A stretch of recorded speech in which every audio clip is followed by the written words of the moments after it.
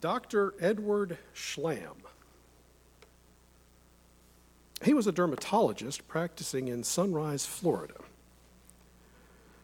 The year was around 1979. An adolescent boy had an appointment with this doctor, and it just so happened that that adolescent boy's mother worked for the doctor as well. Now, that absent-minded adolescent forgot the appointment, being preoccupied with typical adolescent things. And when confronted, this adolescent boy responded in a rather flippant fashion, not understanding why it was so important that we not miss appointments. The doctor was, shall we say, less than amused, and it caused some rather significant stress in both the office and that boy's household that evening. Now, in case you were wondering, that forgetful adolescent was me. But we can't blame the doctor. Who hasn't felt the disappointment of having a promise broken? Show of hands, who's had a promise to them broken? Okay, some of y'all lying, because there's a lot more than that. Okay.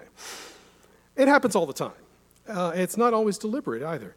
Pastor Nate related a story about a pastor friend of his in China, by his testimony, a wonderful, gentle man with the best of intentions. He had promised his son he'd camp out with him on top of the Great Wall during a trip. Well, what happened? Poured down rain the entire time. They couldn't camp out. The boy is disappointed. But it wasn't something that the father could control. I didn't deliberately blow off the doctor's appointment, I just forgot.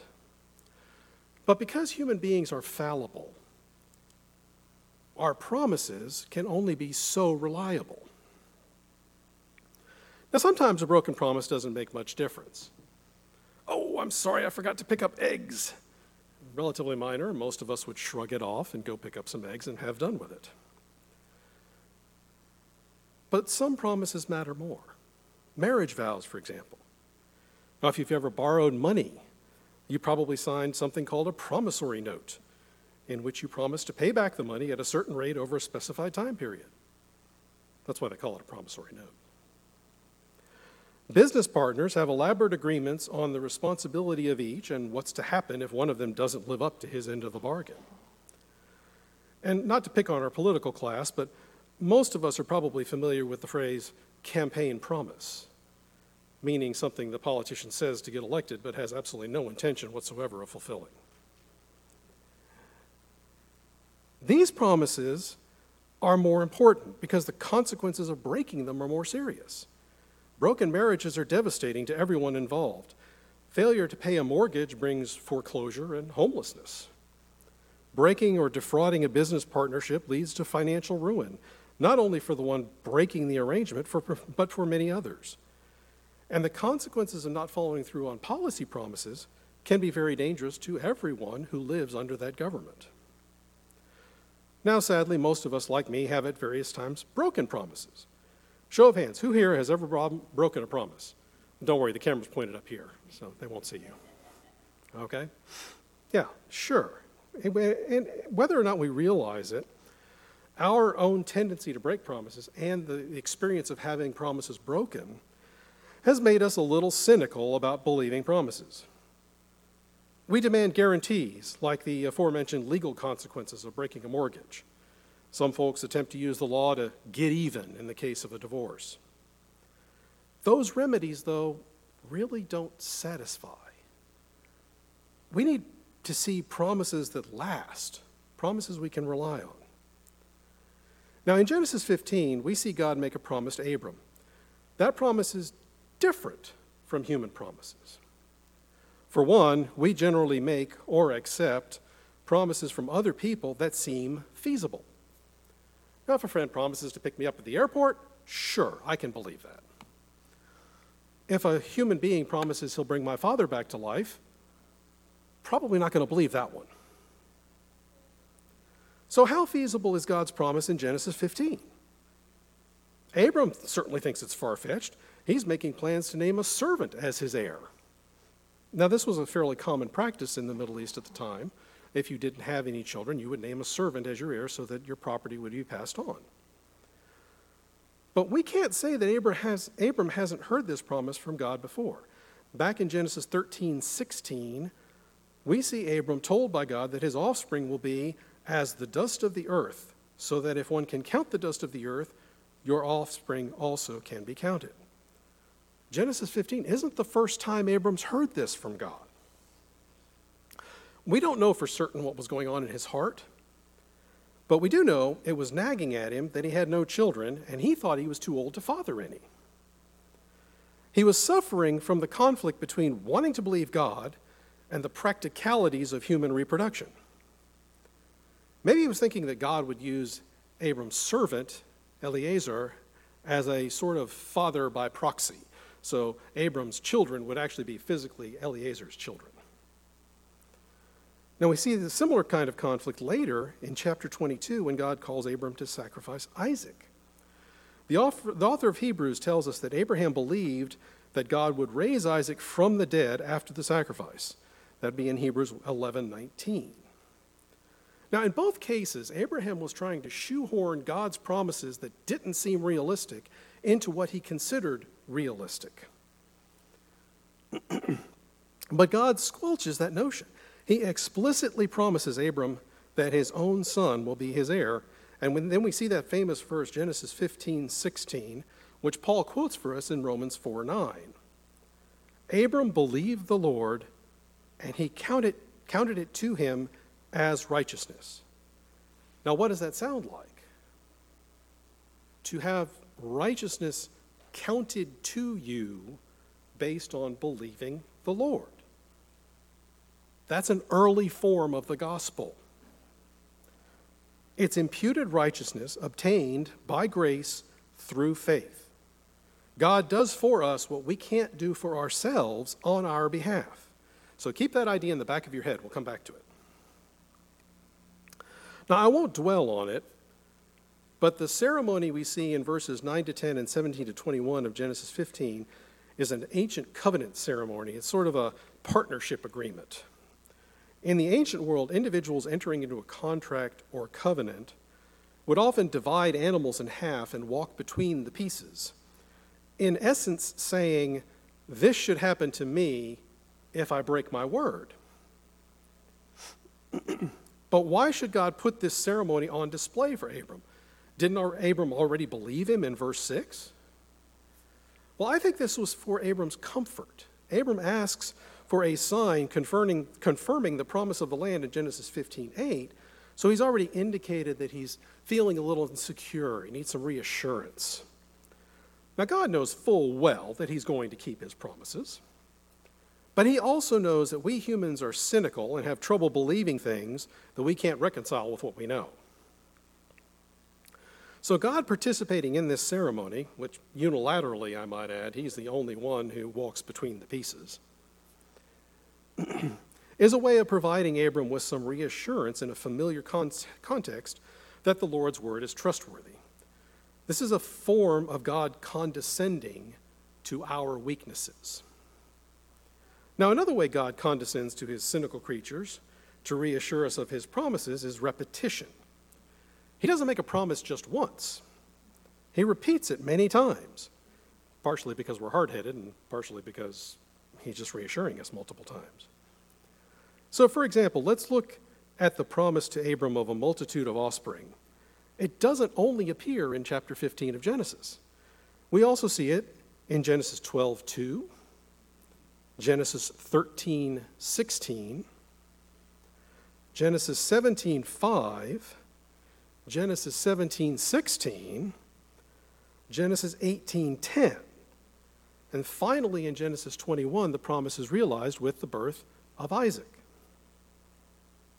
You'll find that throughout Scripture, God almost never makes a promise only once. So repetition and the covenant ceremony, God chooses to use to reassure Abram of the reliability of the Lord's promises. But let's think about it as a practical matter for a moment. This ceremony has no teeth. How would Abram enforce a penalty on God if the promise is broken? Taken literally, the idea of applying divided animals to God is absurd. God has no body to divide into. On top of which, there is no court that could possibly mete out a punishment to the Almighty. no legal contract with which to enforce a penalty. Now, this is where Paul goes in Romans 4, that the promise rests on grace through faith and not on the law. Okay? If we back up to Romans 4:14, we read that if we depend on law, then faith is null and the promise is void. Now, I don't want to lose Paul's central point here. He's speaking of keeping the law as a means of salvation. He's speaking of the Mosaic law, so I don't want to read into the text something that isn't there. That's Paul's central point. But we have to realize that our impulse to protect ourselves with layers of legal consequences doesn't work with God. It doesn't work. We can't rely on a court system to enforce God's promises. So his promises are not only more fantastic than any human promise, a 100-year-old man becoming the father of many nations, really? But they cannot rest on the same foundation. In verse 16 of chapter 4, Paul tells us explicitly that the promise rests on grace. Whose grace? God's grace. And what is the result? That the promise is guaranteed to all of Abraham's offspring. And how does Abraham define offspring? Again, in verse 16. Look there. All those who share Abraham's faith, not just the adherents of the law, and certainly not just his physical descendants. So then in verse 17, Paul moves on to give us a different kind of guarantee. It's not a legal guarantee. It's not a covenant ceremony. What do you see it? Do you see it there? How does Paul characterize God? He's the one who gives life to the dead and calls into existence the things that do not exist.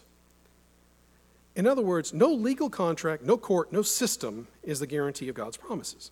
What is? His character and his capability. Hebrews 6:13 tells us, "For when God made a promise to Abraham, since he had no one greater by whom to swear, he swore by himself." Okay. It's in God's character to redeem, to bring life from death, to create everything from nothing. It's also within his power. His capability and character are not only better than legal contracts or requirements, they're infinitely better. There is no guarantee better than God's word. So then in verse 18, we see this apparent contradiction. In hope, he believed against hope. Huh? What Paul is telling us there is that Abraham's faith was rooted in hope in God, not in the physical realities. Our Lord tells us in Mark 10:27, "With man it is impossible, but not with God. For all things are possible with God." For humans, the situation was hopeless. God isn't constrained. There are no circumstances, no unforeseen contingency, no lack of capability that can interfere with God keeping his promises. That's our real hope. So along these lines, Paul continues in verse 19. Abraham is commended for maintaining his faith in spite of the physical condition of his and Sarah's bodies. Now, what was that condition? Good as dead, barren. In fact, the Greek word that's translated as barrenness in verse 19 is necrosis, death. Now, those of you who have a medical background may recognize that term. We've borrowed it into our medical lexicon to mean tissue that is completely dead, irrecoverable, will not heal, has to be cut out. This is not the place you look for life. This is not the place you look for new birth. Okay? So human hope at this point is dead. But Abraham's hope wasn't in the human. It was in God. Paul has just pointed out that God is the one who brings life from death, existence from non-existence. A birth from a dead womb is a resurrection. It's bringing life from death. This is the basis of Abraham's faith. Again, who God is and what he's capable of. Now, that was what we were discussing earlier, that conflict between what seems possible to us and what God has promised. We must always remember that God is more capable than we can possibly imagine. Nothing is beyond him. Paul here is commending Abraham for believing that, and in verse 22, Abraham's unwavering faith is given as the reason why it was counted to him as righteousness. Verse 21 tells us he was fully convinced that God is able. So, are you fully convinced? Paul certainly hopes to convince you. Look there at verses 23 to 25 with me.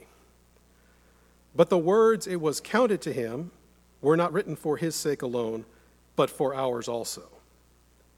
It will be counted to us who believe in him who raised from the dead Jesus our Lord, who was delivered up for our trespasses and raised for our justification. Now, after spending several verses defining precisely the kind of faith that brings righteousness by God's grace, Paul wants his readers to understand fully the kind of faith needed. Many of you have heard me make mention before of the linguistic difference between maybe the common definition of the word believe and the biblical definition. When you see believe in the New Testament, the Greek word is usually pisteuo. This word implies much more than a simple intellectual assent of the facts. Yep, we're good. Jesus born, died, resurrected. Hey, we're cool. It implies, rather, a wholehearted, committed trust. What does Paul want his readers to trust? Well, let's break it down. First, he identifies Abram's faith in Genesis 15 as a type or foreshadow of our faith. See there where it was written for our sake? Remember how Paul argued back in verse 16 that all who share Abraham's faith are his offspring? Imputed righteousness is granted by grace through faith, and Abraham was the prototype, the father of us all, right? But that doesn't mean he's the only one. Paul is telling us that he's telling the Roman Christians and us that God's plan wasn't just for Abraham, but for them and for us today and for all time. The redemptive pattern is repeated throughout Scripture, and it's always accessible to those who believe. Note in verse 24 how God's power to raise from the dead is applied to Jesus. We saw earlier how Paul characterizes life from death as within God's character and capability. Now he gives us a concrete example, the resurrection of Jesus. So not only does God have this power, not only is life from death part of his character, but he has proven it explicitly with a real-world historical example. Now, there are people out there who will criticize Christianity as saying, well, they just want you to believe and not to have it make any sense. It's just blind faith. But blind faith isn't biblical. God doesn't ask us for blind faith. He has provided a multitude of examples where he has demonstrated his power, proved his character, and kept his promises.